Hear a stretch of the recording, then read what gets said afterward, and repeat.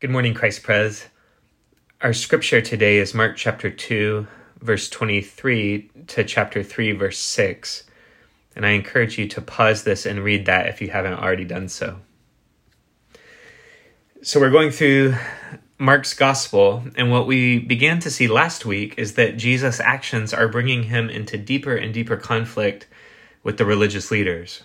Remember, Jesus claimed to be able to forgive sins, and the religious leaders accused him of blasphemy. It was an offense potentially punishable by death. So the way of Jesus, we see, is putting him at odds with the way of the religious elites. This morning, we see the conflict escalate even more, and the occasion for that escalation is the Sabbath. Jesus and the religious leaders are in conflict over what the Sabbath is about. And so that's what we'll explore together. The command to keep the Sabbath is the fourth of the 10 commandments.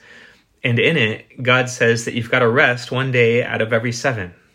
Jews observed the Sabbath from sunset on Friday until sunset on Saturday, and during that time, they would cease from their labor. Which sounds like a really good thing, right? This is like an incredible gift. Rest. You don't have to work all the time.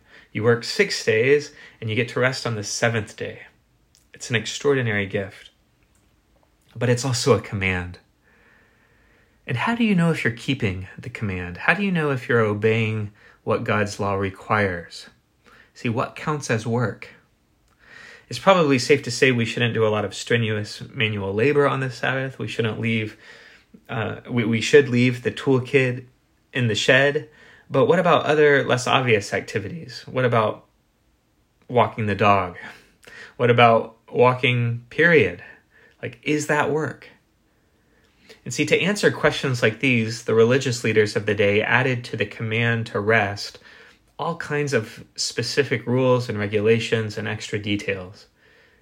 The tradition of the rabbis listed 39 different kinds of work that must be avoided on the Sabbath, including picking grain, which is the issue in the first part of this passage. Also, there was a regulation prohibiting healing on the Sabbath. A person could be helped, but only in the case of a life or death situation. Work could be done only if it was absolutely necessary to save a life. And so along comes Jesus, and he's clearly violating these regulations that had become part of the tradition. He and his disciples are picking and eating grain. You're not supposed to do that. And he's healing this guy's withered hand. But this guy's life is not in danger. Jesus should just wait and heal him the next day. And so on one level, it looks like Jesus is simply showing us that the Sabbath doesn't really matter that much. Unfortunately, this passage is often read in that way. Jesus and his disciples violated the Sabbath, and so Christians today no longer need the Sabbath. But is that what this is saying? No, look. The Pharisees asked Jesus, "Why are you doing what is unlawful on the Sabbath?" And Jesus could have said something like, "Well, I'm the Lord of the universe, and so I have the authority to break the Sabbath if I want to."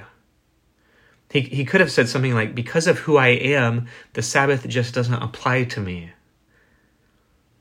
But that's not what he says. What he says is, "I am Lord of the Sabbath."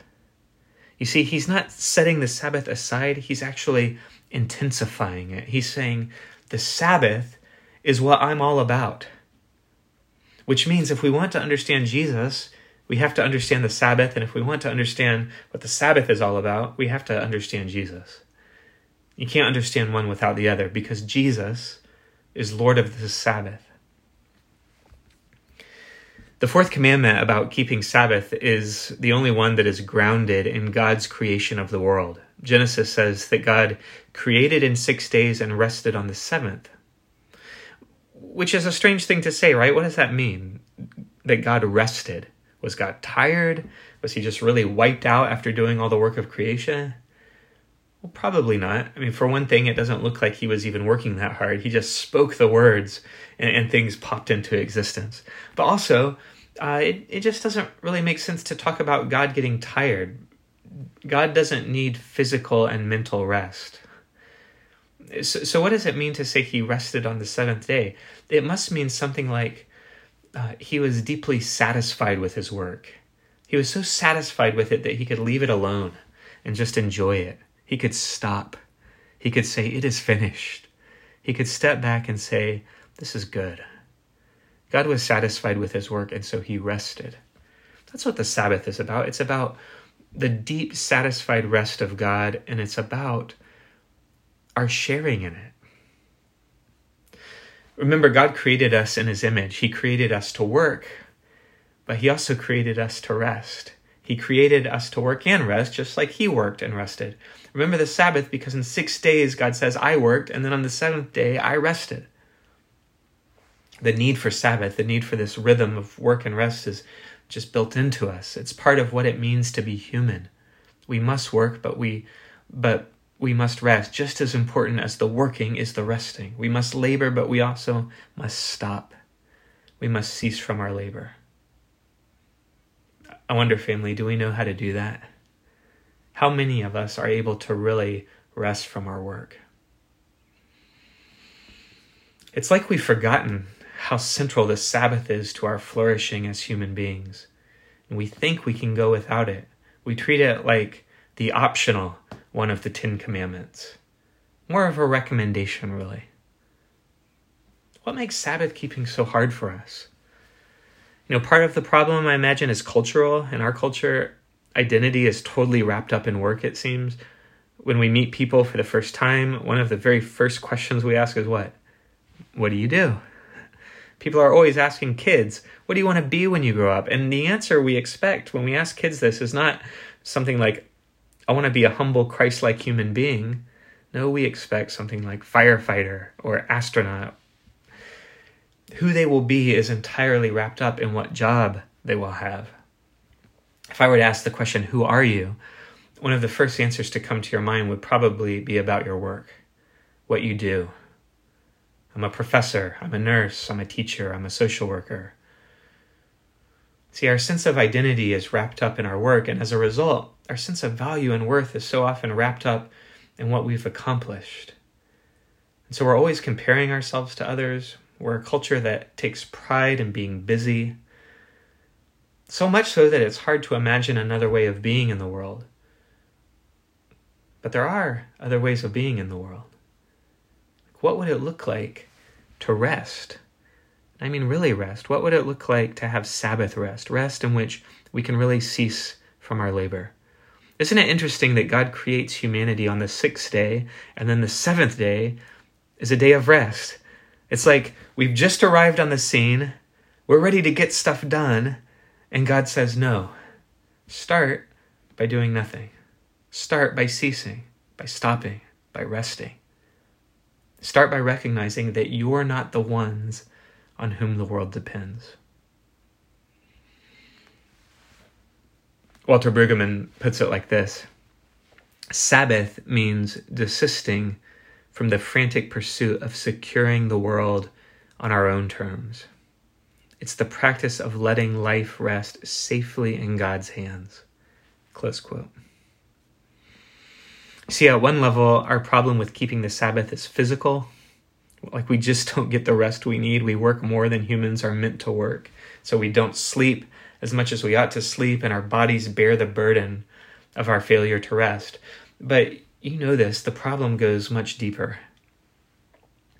Judith Shulevitz is a Jewish American journalist who has written about the Sabbath, and she says that when you really keep the Sabbath, quote, the machinery of self-censorship shuts down, stilling the eternal inner murmur of self-reproach. Close quote. Stilling the eternal inner murmur of self-reproach. It's an extraordinary line, isn't it? My guess is that's something we're all too familiar with, the eternal inner murmur of self-reproach. I mean, that's like the white noise of our souls. Beneath all of our working and striving and performing and accomplishing and doing is this nagging voice that says, it's not enough. Not enough. Not good enough. All that we've accomplished is not enough. We don't measure up. And you know that just feeds the striving. We think that we can still the eternal murmur by working harder, by working better, by doing more, by accomplishing more, by achieving more. But then you glance to your left or right, and there's the family whose kids are doing better than yours, going to a better college. And there's the guy who has gotten one more outstanding performance award. And your neighbor's house is a little bigger and his car is a little shinier. And deep down, you can hear the murmur of self-reproach telling you you're not okay, telling you you haven't done enough. You see, family, the problem is not simply that our bodies are tired. The problem is that our souls are weary.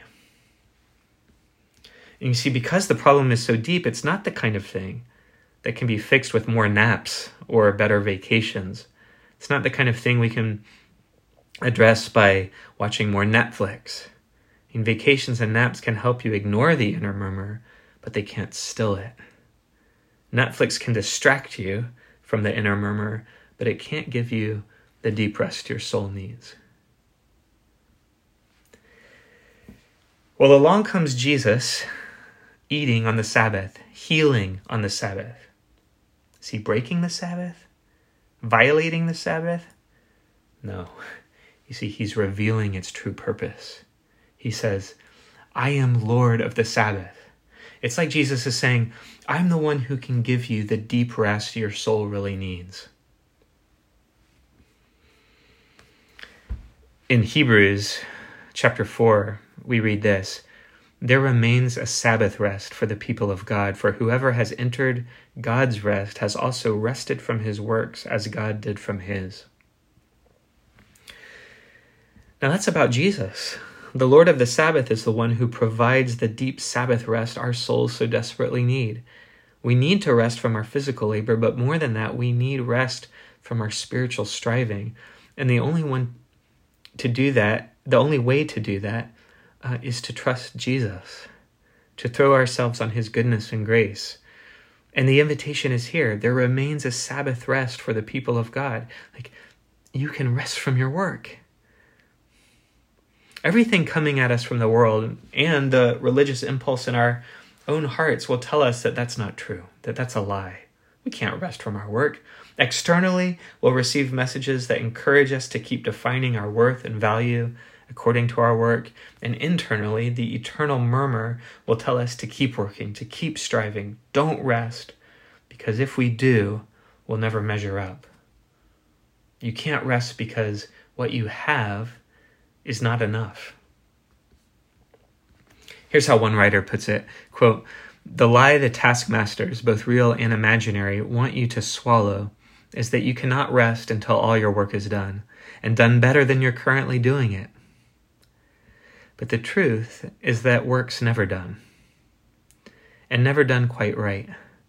It's always more than you can finish and less than you had hoped for. Close quote. See, just let that sink in. Can we look this truth square in the face? We will never be able to do enough. We will not accomplish enough and achieve enough. Our work will always be incomplete and less than fully satisfying. And then one day, we will die. And we will die not having measured up. We will die unfinished. And not only that, but when we die, we will come face to face with God, and we will find that we simply are not sufficient. We won't be good enough. We won't have done enough. We will not have measured up. And so what do we do in the meantime? We stop. We cease from our labor. We rest. That same author goes on, he says, quote, the rest of God, the rest God gladly gives, is not a reward for finishing. It's not a bonus for work well done. It is sheer gift. It is a stop work order in the midst of work that's never complete, never polished. It's the rest we take smack dab in the middle of tasks and chores, without apology, without guilt, and for no better reason than God told us we could. Close quote. See, family, there remains a Sabbath rest for the people of God.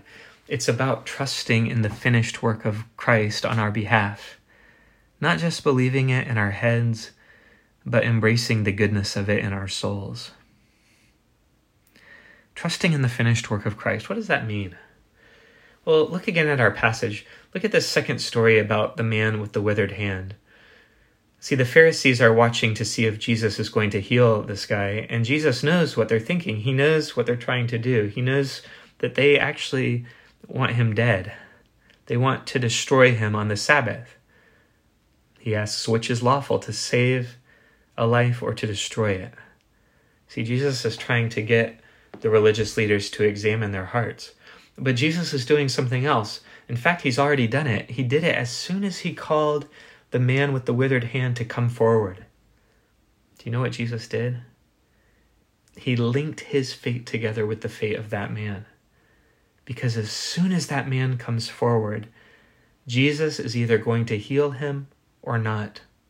And if he doesn't heal him, the man will go on living with his disability, and Jesus will go free. If he does heal him, the man will have a new hand, but what will happen to Jesus? See, which is lawful, to do good or to do harm, to save life or destroy it? Jesus looks around at the religious leaders and he's letting those words sink in, and then he says to the man, stretch out your hand, and the man did so, and his hand was restored. And then we read this: the Pharisees went out and immediately held counsel with the Herodians against Jesus, how to destroy him. You see, Jesus' compassion is costly. He heals the man, but healing the man takes him another step toward the cross. What does this have to do with the finished work of Christ? Well, Jesus didn't only link his fate to the fate of this man, he linked his fate to yours and to mine, and in a way that goes infinitely deep. The Lord of the Sabbath has lived for us and has died for us. And in his life as a human being, he loves God with his whole heart, soul, mind, and strength. He loves his neighbor as himself. He loves in all the ways we fail to love. This is the work you and I are made for, the work we so often fail to do. Jesus is doing it for us. And in his death, he takes the sin and the shame and the guilt and he removes it from us as far as the east is from the west. You see, family, our work is never enough, but his is. On the cross, what does Jesus say? He says, it is finished. What's finished? The real work. Everything needed for our forgiveness and redemption and salvation. Everything needed for our security and satisfaction and joy. Everything needed for our standing in right relationship with God. See, we don't have to prove ourselves, because the one Lord that matters looks at us and loves us. We can rest not because our work is finished, but because his is. And it is finished for us. It is finished in a way that counts for you and me.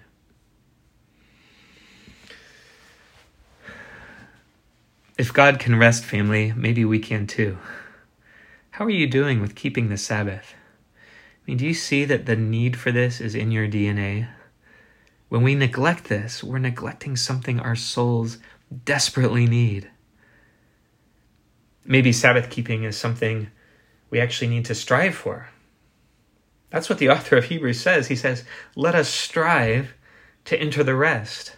It's like it takes work to keep the Sabbath. It takes work to enter into the rest that the Lord of the Sabbath offers.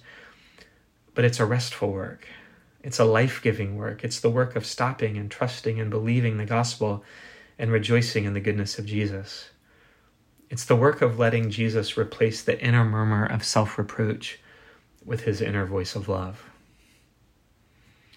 Jesus says, come to me, all who labor and are heavy laden, and I will give you rest. Take my yoke upon you and learn from me, for I am gentle and lowly in heart, and you will find rest for your souls. May that be true for us today. In the name of the Father, Son, and Holy Spirit. Amen.